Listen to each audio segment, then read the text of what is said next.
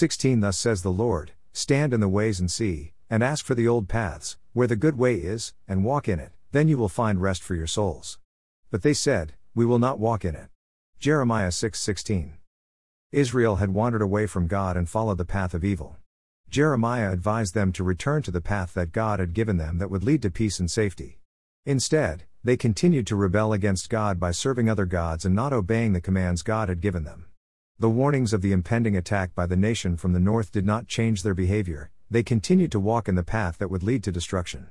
There is a way that seems right to mankind, but it is not God's way, and it will lead to destruction. God has clearly shown us the path of righteousness, and when it is not followed it will lead to chaos and consequences that will be devastating. Repentance from sin is what is required in order to avoid the judgment of God. A nation that has rejected God's pathway will suffer the judgment that God has warned will take place.